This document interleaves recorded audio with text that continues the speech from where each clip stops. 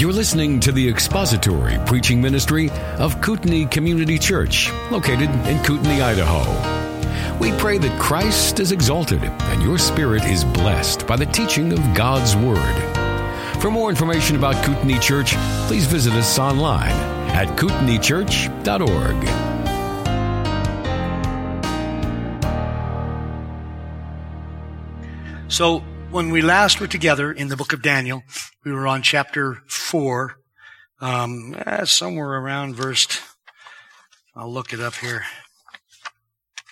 9. But I think it would bear a little bit of review this morning so we can bring ourselves back up to speed, especially for those who probably weren't with us when we were in Daniel last. So as we finished chapter 3 was the end of chapter 3 was the famous, everyone remembers, story of Shadrach, Meshach, and Abednego and their unwillingness to bend the knee to Nebuchadnezzar and their subsequent protection in the fiery furnace and all of the things that went along with that. And so at the end of that, when Nebuchadnezzar had seen these three men refuse to bow their knee, at first he was furious, of course, and he threw them into the furnace intending to kill them. And they should have died instantly, but they didn't, and they were protected by the Lord. So then in verse 28 of Daniel chapter 3, Nebuchadnezzar responded and said, "Blessed be the God of Shadrach, Meshach, and Abednego, who has sent his angel and delivered his servants who put their trust in him, violating the king's command." He acknowledged that they violated his command and that God protected them, and yielded up their bodies so as not to serve or worship any god except their own God. And then he says this, he says, "Therefore I make a decree that any people, nation, tongue, that speaks anything offensive against the God of Shadrach, Meshach, and Abednego shall be torn limb from limb, and their houses reduced to rubbish heap, inasmuch as there is no other God who is able to deliver this way." Then the king caused Shadrach, Meshach, and Abednego to prosper in the province of Babylon. And interestingly enough, for the purposes of this book, this is the last we hear about those three men. And it is about their deliverance and subsequent elevation in the province and the kingdom of Babylon. So then we moved into Daniel chapter 4. And before I reintroduce it, if you will, let's go ahead and read chapter 4. Daniel chapter 4, page 1144 in my Bible. Daniel chapter 4. "Nebuchadnezzar the king, to all the peoples, nations, and men of every language that live in all the earth, may your peace abound. It has seemed good to me to declare the signs and wonders which the Most High God has done for me. How great are his signs and how mighty are his wonders. His kingdom is an everlasting kingdom, and his dominion is from generation to generation. I, Nebuchadnezzar, was at ease in my house and flourishing in my palace. I saw a dream, and it made me fearful. And these fantasies as I lay on my bed and the visions in my mind kept alarming me. So I gave orders to bring into my presence all the wise men of Babylon, that they might make known to me the interpretation of the dream. Then the magicians, the conjurers, the Chaldeans, and diviners came in, and I related the dream to them, but they could not make its interpretation known to me. But finally, Daniel came in before me, whose name is Belteshazzar, according to the name of my God, and in whom is the spirit of the holy gods. And I related the dream to him, saying, O Belteshazzar, chief of the magicians, since I know that the spirit of the holy gods is in you, and no mystery baffles you, tell me the visions of my dream which I have seen, along with its interpretation. Now these were the visions in my mind as I lay on my bed. I was looking, and behold, there was a tree in the midst of the earth, and its height was great. The tree grew large and became strong, and its height reached to the sky. And it was visible to the end of the whole earth. Its foliage was beautiful and its fruit abundant. And it was food, and in it was food for all. The beasts of the field found shade under it, and the birds of the sky dwelt in its branches, and all living creatures fed themselves from it. I was looking in the visions in my mind as I lay on my bed, and behold, an angelic watcher, a holy one, descended from heaven. He shouted out and spoke as follows: Chop down the tree and cut off its branches. Strip off its foliage and scatter its fruit. Let the beasts flee from under it and the birds from its branches. Yet leave the stump with its roots in the ground, but with a band of iron and bronze around it, in the new grass of the field. And let him be drenched with the dew of the heavens, with the dew of heaven, and let him share with the beasts in the grass of the earth. Let his mind be changed from that of a man, and let a beast's mind be given to him, and let 7 periods of time pass over him. This sentence is by the decree of the angelic watchers, and the decision is a command of the holy ones, in order that the living may know that the Most High is ruler over the realm of mankind, and bestows it on whom he wishes, and sets over it the lowliest of men.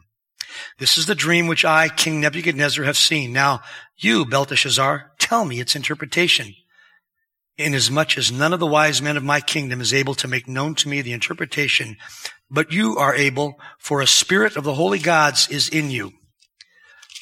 I think we'll stop there. That gives us the context for the discussion we're going to have this morning in chapter 4.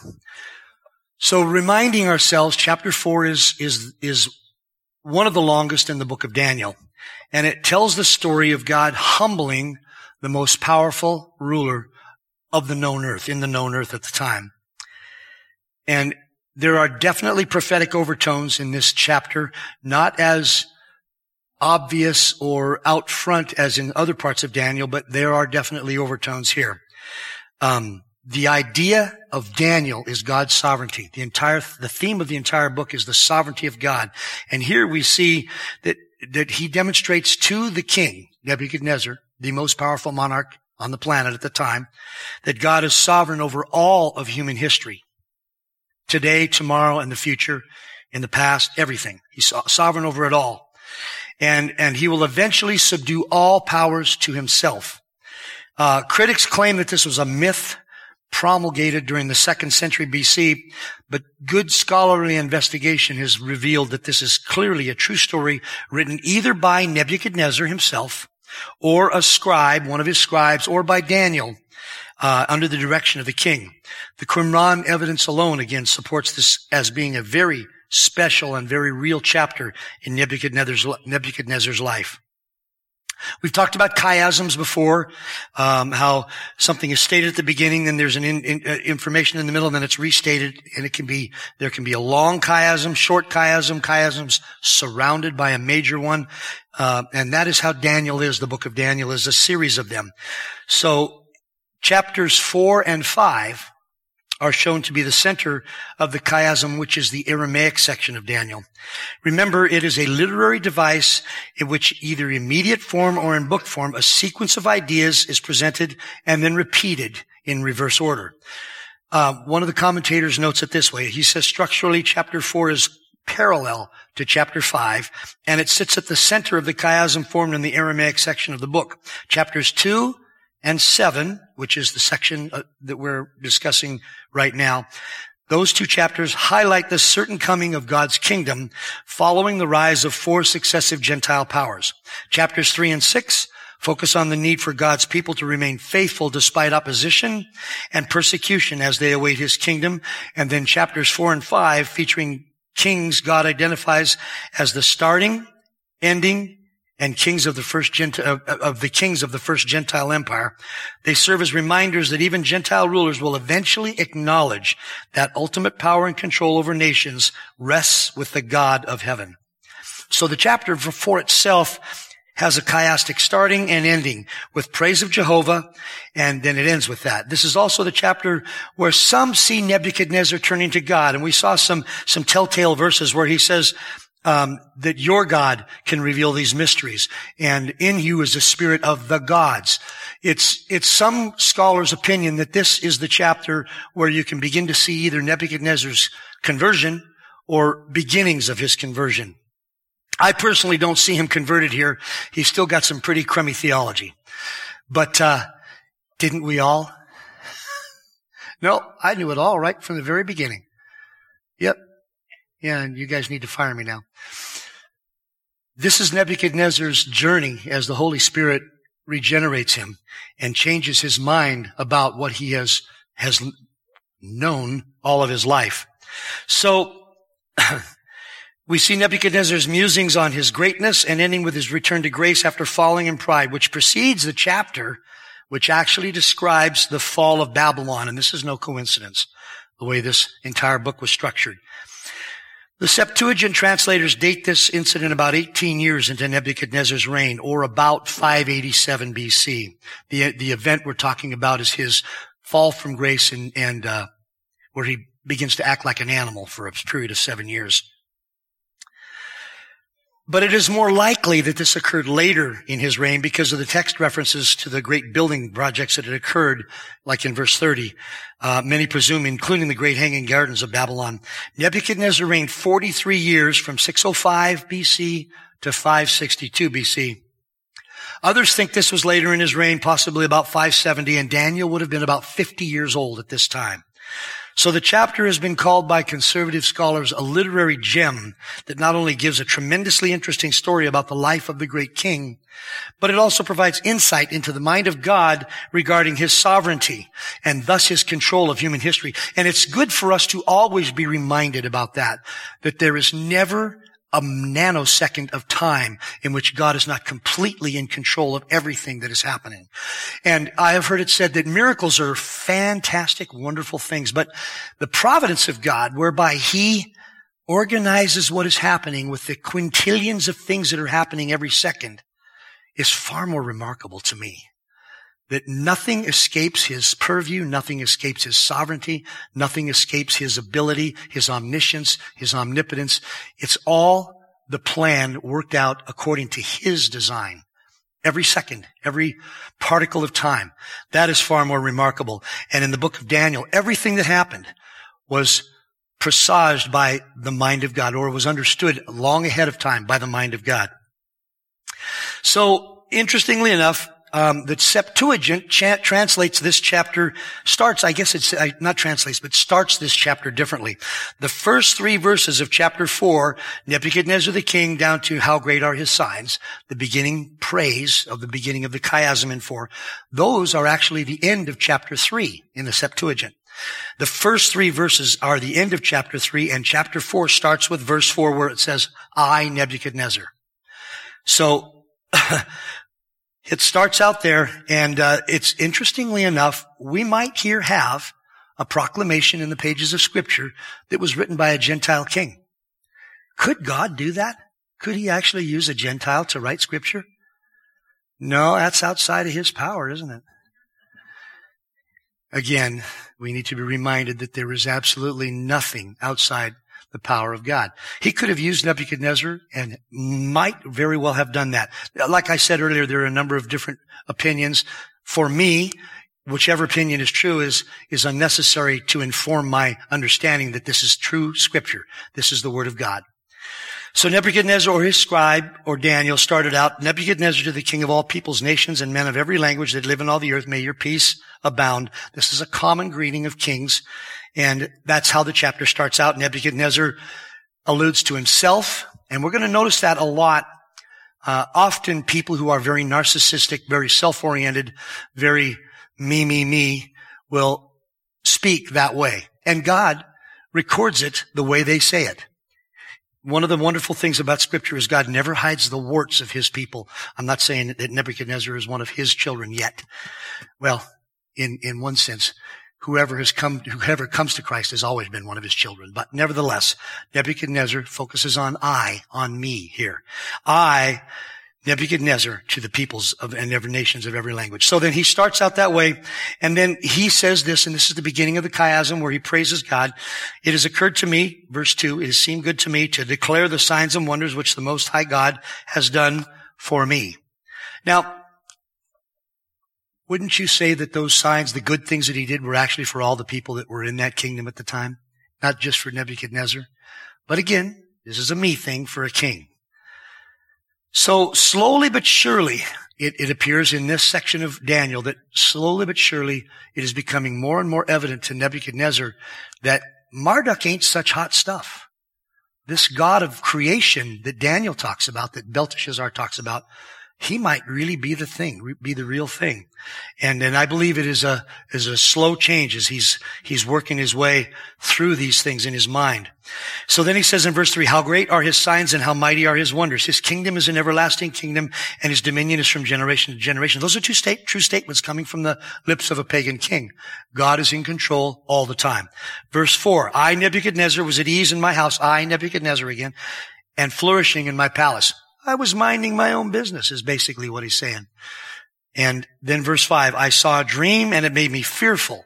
And these fantasies, as I lay on my bed and the visions in my mind kept alarming me. As we go through this, we'll see why he was made fearful, what bothered him, what frightened him.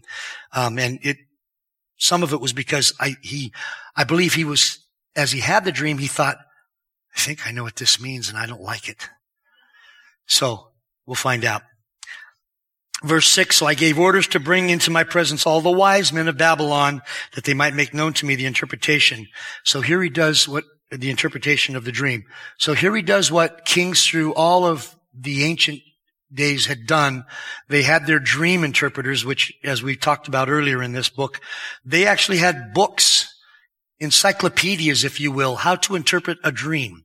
So if the dream is about this, here's what you say. And you'll make money.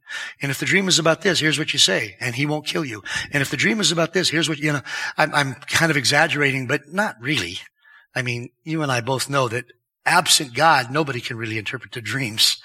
So here they had these books, and they came before him, and it says, then the magicians in verse 7, the conjurers, the Chaldeans, and the diviners came in, and I related the dream to them, but they could not make its interpretation known to me.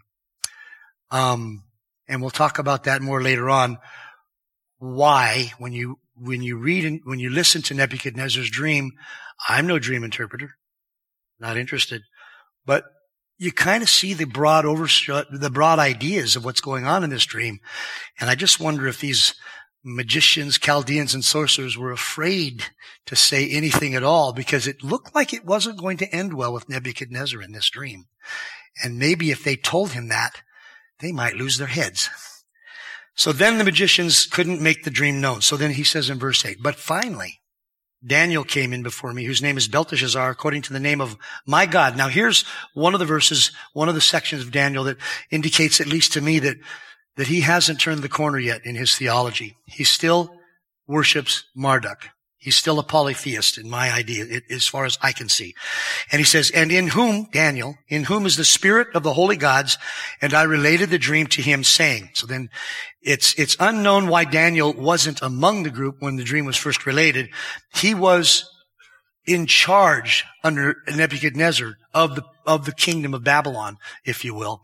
And so more likely than not, as he got older and older and demonstrated more and more of the wisdom of God to Nebuchadnezzar, he would have been sent throughout the kingdom to do many things that the king would entrust him to do. So more than likely, Daniel was just off on he was deputized to do something, and he just wasn't with the others right then. So Nebuchadnezzar still, like I say, he still adheres to his false god.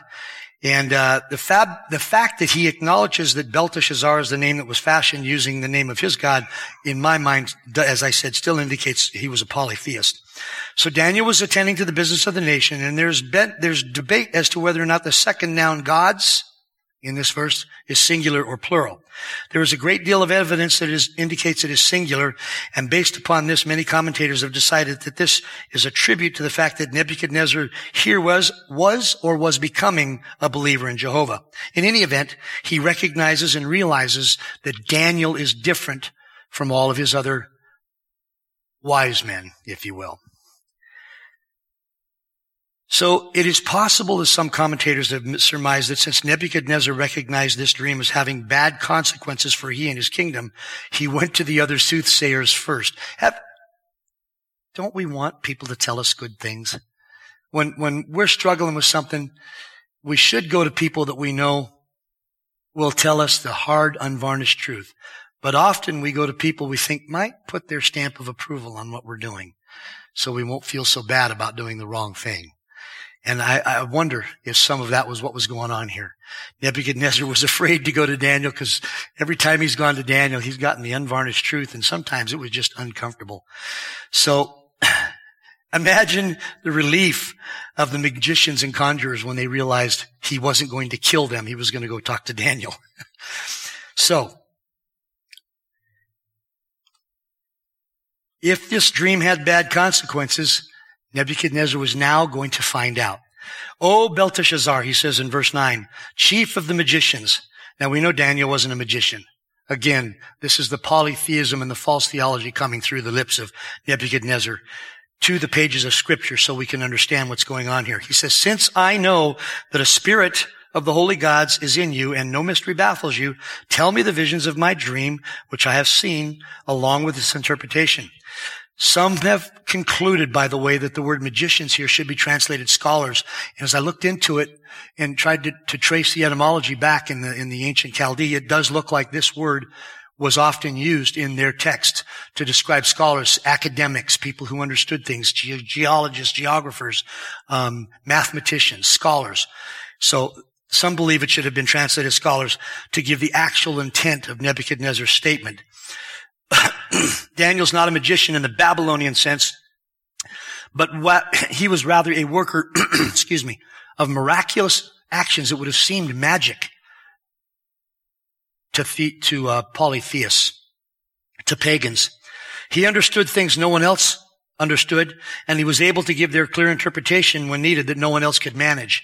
Daniel was thoroughly familiar with Babylonian history, their astrology, and their religion, and therefore Nebuchadnezzar knew that even though the other diviners could not answer his question about the dream that he had confidence that Daniel could. That's where we left off January 3rd. Now, let's moving down through the next section here. Verse 10, Daniel chapter 4, verse 10. This is where Nebuchadnezzar begins to relate the dream. He says, "Now, these were the visions in my mind as I lay on my bed. I was looking, and behold, there was a tree in the midst of the earth, and its height was great." So trees were often used in symbolic ways. And in extra biblical literature, Aristides the Mede describes a vine that covered all of Asia. This was interpreted by Herodotus to refer to Cyrus the Great. Elsewhere, Xerxes was crowned with an olive tree branch that covered the whole world. There is a parenthetical description in Ezekiel chapter 31, where the kingdoms of Egypt and Syria are likened to great trees that expand over the whole world. The beginning of this dream indicates, and Daniel will see this, and I think Nebuchadnezzar understood it too, that he is the ruler of mankind.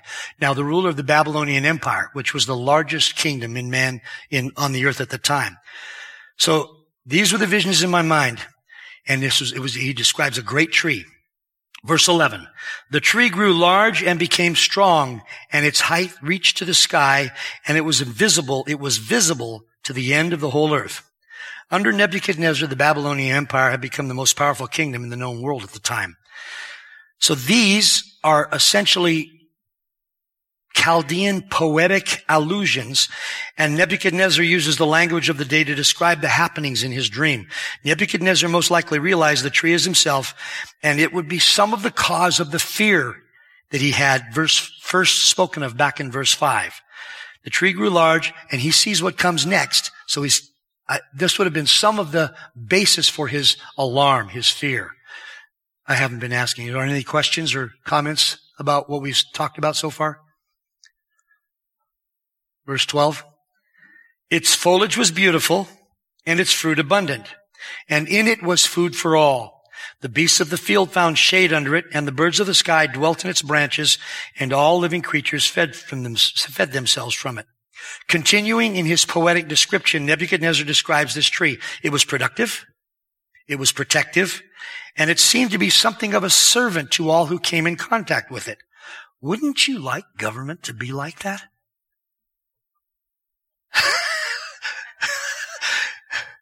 Quit being realistic. I'm not coming to you for counsel. I'm having a vision. Yeah, God spoke to me last night. So this is to go, Nebuchadnezzar at this point does not acknowledge that it was a direct work of Jehovah in his life. These are more of the things that he would take credit for, which would eventually contribute to his downfall. He was always I, me, mying it. And God had to bring him to the end of that. And that happens in this chapter. So verse 13. I was looking in the visions in my mind as I lay on my bed, and behold, an angelic watcher, a holy one, descended from heaven. So now there's been considerable debate. Remember we talked about, let me back up for a bit for those who weren't here or for the online stuff. There's been considerable debate about Daniel. Daniel has been really picked apart by liberal scholars and the main reason is his prophecies were too accurate. Nobody could predict things like this, have them all come true. This has to be a history that was written after the fact. And that's their attack on the book of Daniel. No science, so-called. No proper theology, just it couldn't have been written before the things that happened because it's too accurate. Yeah, as though God can't be accurate. So here's another one of the concerns that some of these scholars have. Debate over the term watcher. The Babylonian recognized what they called council deities. And these very well may be what Nebuchadnezzar had in mind. Remember, when God allowed this to be penned into scripture, he gave Nebuchadnezzar had a dream. And the facts of the dream are recorded faithfully in scripture, even with their improper theologic overtones. Remember, we have lots of improper theology in the Bible. Remember the advice the devil gave Jesus? That's bad theology. And it was recorded in scripture. Now, Jesus corrected him. I wasn't saying that the Bible has bad theology. I was saying that God allows the wrong things that people think and say to be recorded in his word, and then the correction thereof. So we'll see the correction. So again, whether or not this may very well be what Nebuchadnezzar had in mind, these council deities. Whether or not he penned this or Daniel penned it, it is important to remember that at this point, at least in my mind, this is Cornell's view, he's still a pagan. As such, he would have used terms from his background. And this is most certainly but this in truth is most certainly referring to at least an angel from God. Any comments or questions about that? A watcher? Verse 14. Now this watcher doesn't just say something. I didn't know what to think about this. I never saw anything that anybody else brought to the fore, but I think sometimes we need people to get in our faces and shout at us to get our attention. Pay attention, you idiot. I've had people say that to me. They were being too nice. He shouted out and spoke as follows. Chop down the tree and cut off its branches, strip off its foliage and scatter its fruit. Let the beasts flee from under it and the birds from its branches. Now this would have been startling if Nebuchadnezzar had made the connection that the tree described was him, and the watcher says, chop it down, break off its branches, scatter its fruit. The beasts that were formerly finding protection and food under it, scatter them. The birds that were finding protection and solace and care in the branches, scatter them. This would not have been something a king would have wanted to hear. So this command from the watcher would have brought more fear to Nebuchadnezzar if he was thinking the tree represented him. The tree is to be nearly completely destroyed. All of its usefulness gone. Now I don't know. I guess I don't know about all rulers, but most of them want to be, I think, in their own mind, they want to be good, beneficial protectors of the people that they are in responsibility over, even back then. And so this would have been a blow to Nebuchadnezzar. All of his usefulness, all of his greatness gone. Verse 15, yet, and this is enigmatic, leave the stump with its roots in the ground, but with a band of iron and bronze around it, in the new grass of the field, and let him, notice the change in pronouns from it to him, let him be drenched with the dew of heaven, and let him share with the beasts in the grass of the earth. So the purpose for the bands of iron and bronze is unclear. Practically, they were probably put in place to keep the stump from splitting. In other words, to protect the remains of the tree from complete destruction. One commentator thinks that they were symbolic of the chains that would soon be put on Nebuchadnezzar in the 7 years of insanity that are to come. The stump is to be left where it is, not to be taken out of Babylon. It's not to be removed to some other place, in the grass new grass of the field, and then it is to be drenched with the dew of heaven. But here, as I mentioned, the pronoun changes to him, showing that this section is indeed talking about a man, Nebuchadnezzar. He will live out in the open, and he will eat the food that some of the animals eat. And then verse 16, continuing on with the new pronoun, let his mind be changed from that of a man, and let a beast's mind be given to him, and let 7 periods of time pass over him.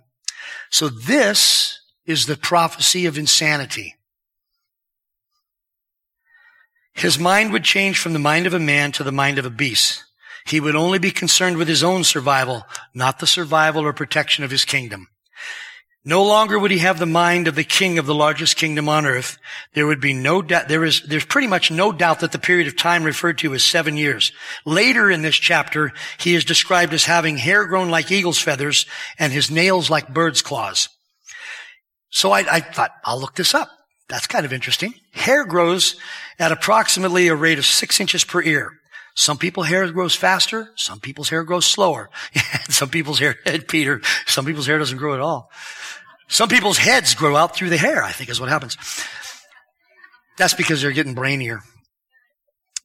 So hair grows at a rate of approximately 6 inches per ear. Some people's hair grows faster and some slower. Assuming an average, this would mean that at the end of 7 years, his hair would have been approximately 4 feet long.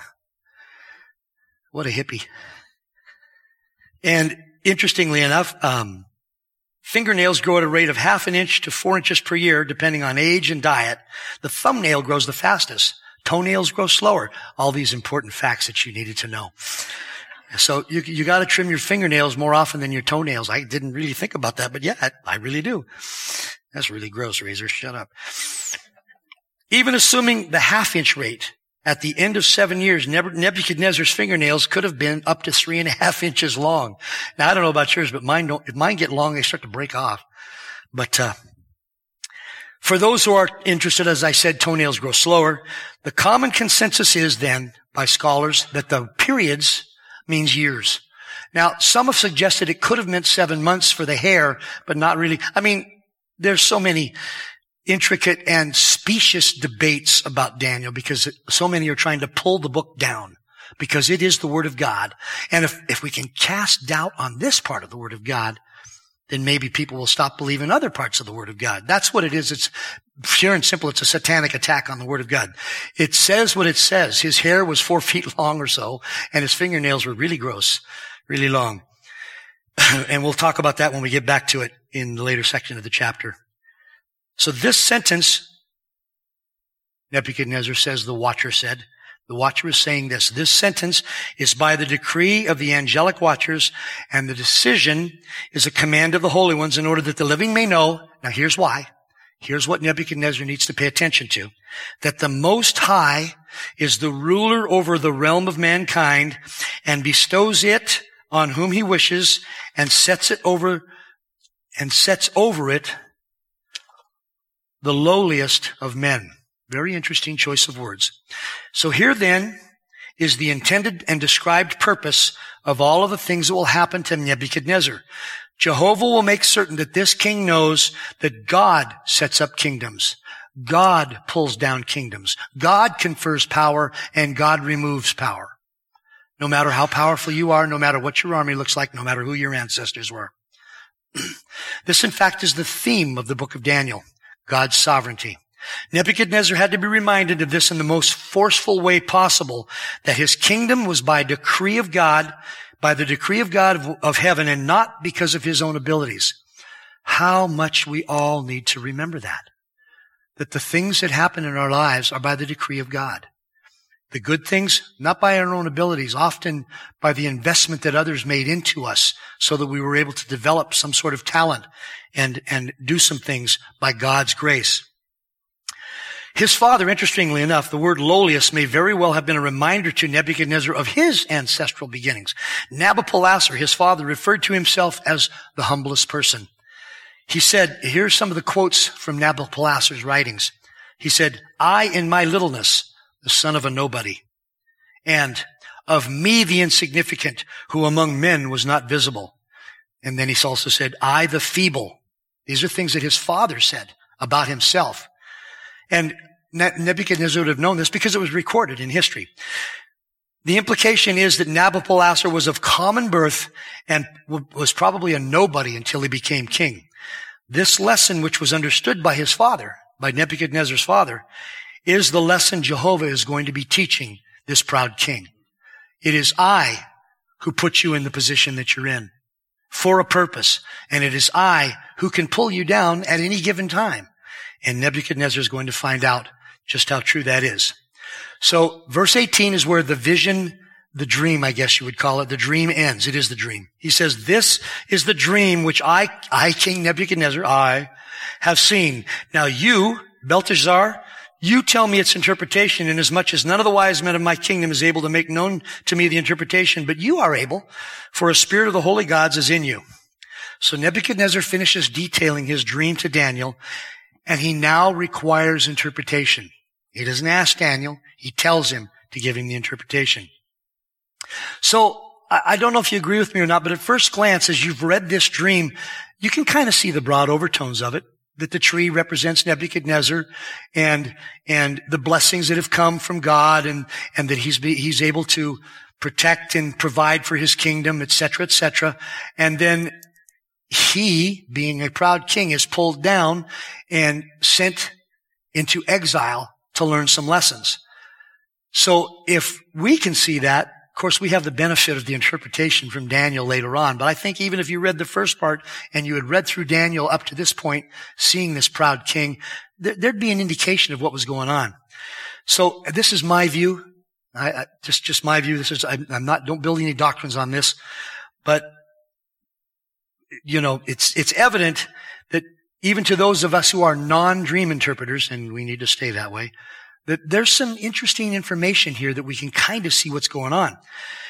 This is probably why the wise men wouldn't even venture a guess. And though it's something of a mystery, that, at least in my view, maybe they saw enough of it to realize that this dream did not have a positive outcome for Nebuchadnezzar. And they feared his wrath and so kept their mouths shut. Remember what happened to Shadrach, Meshach, and Abednego when they just said, we will not bow. He threw them in a furnace. He killed several men getting the furnace hot enough to do the death to them that he wanted to have done. And he was a volatile, capricious, and random king in many respects. And so I'm thinking his wise men just went, we ain't going there. I'm not going, you go? No, not me. So they kept their mouths shut. And indeed, we're not going to get there today because there's too much there. But Daniel's initial response, which we will soon see, may very well have been theirs, the wise men. Nebuchadnezzar understood that Daniel had, in his mind, a close connection with Jehovah, but he still got that connection wrong. It was not a spirit of the holy gods. It was the Holy Spirit. And Nebuchadnezzar still hasn't figured that out. Now, the next time we're together, we will be looking at chapter 4, verses 19 and on. And I want to just look really quickly at chapter 4, verse 19. So then Daniel, whose name is Belteshazzar, was appalled for a while as his thoughts alarmed him. Why do you think his thoughts alarmed him? He wants me to tell you what this means. He's going to turn into a donkey with big fingernails, and he's not going to know who he is, and he's going to wander around in the wilderness, and I got to tell him. And he kills people that say things bad to him. Daniel's no dummy. Not at all. And so Belteshazzar, the king responded and said, Belteshazzar, do not let the dream or its interpretation alarm you. And Daniel's probably going, yeah, right. I wonder if that's what Shadrach, Meshach, and Abednego thought. Belteshazzar answered and said, my lord, if only the dream applied to those who hate you and its interpretation to your adversaries. And so that's how Daniel is going to initiate his interpretation of this dream. And unfortunately, I've unpacked enough of it for us that those of you who haven't read the rest of Daniel chapter 4, you kind of know what's coming. Just pretend I didn't say all that, okay? But go ahead and read it before we get together the next time. And we're going to close there because this next section is just remarkable, as if all of the Word of God isn't remarkable. But and it's interesting how Daniel tactfully and carefully and yet truthfully and responsibly handles this interpretation of this dream, because he knows that it is Jehovah that gave this dream to Nebuchadnezzar, and he knows the purpose of this dream. So, as we close, are there any comments or questions, remarks? So, I don't know, does Sunday school have an application? We should make sure that we recognize that the sovereignty of God extends to everything in our lives. It's a simple truth, and one I believe this body knows well, but it always bears reminding that there is nothing outside the purview of God in our lives. Nothing. Are you going through a difficult time? He will use it to teach you. He will use it to bless you. I don't know how, and it's not cliche. But I do know that he calls us together as a body to bear one another's burdens as well. And so that, too, is a part of this. So next time we're going to see Daniel explain to the king what an idiot he is. That's basically what he's going to be saying. If you weren't such a proud man, this wouldn't have happened to you. And we all need counselors like that. People who are willing to look us in the eye and say, here's what's going on. Thank you for listening to the latest podcast from Kootenai Church. If you'd like to learn more about Kootenai Church or to donate to our church ministry, you can do so online by visiting kootenaichurch.org. We hope you enjoyed this podcast and pray you'll join us again next time. Once again, thank you for listening.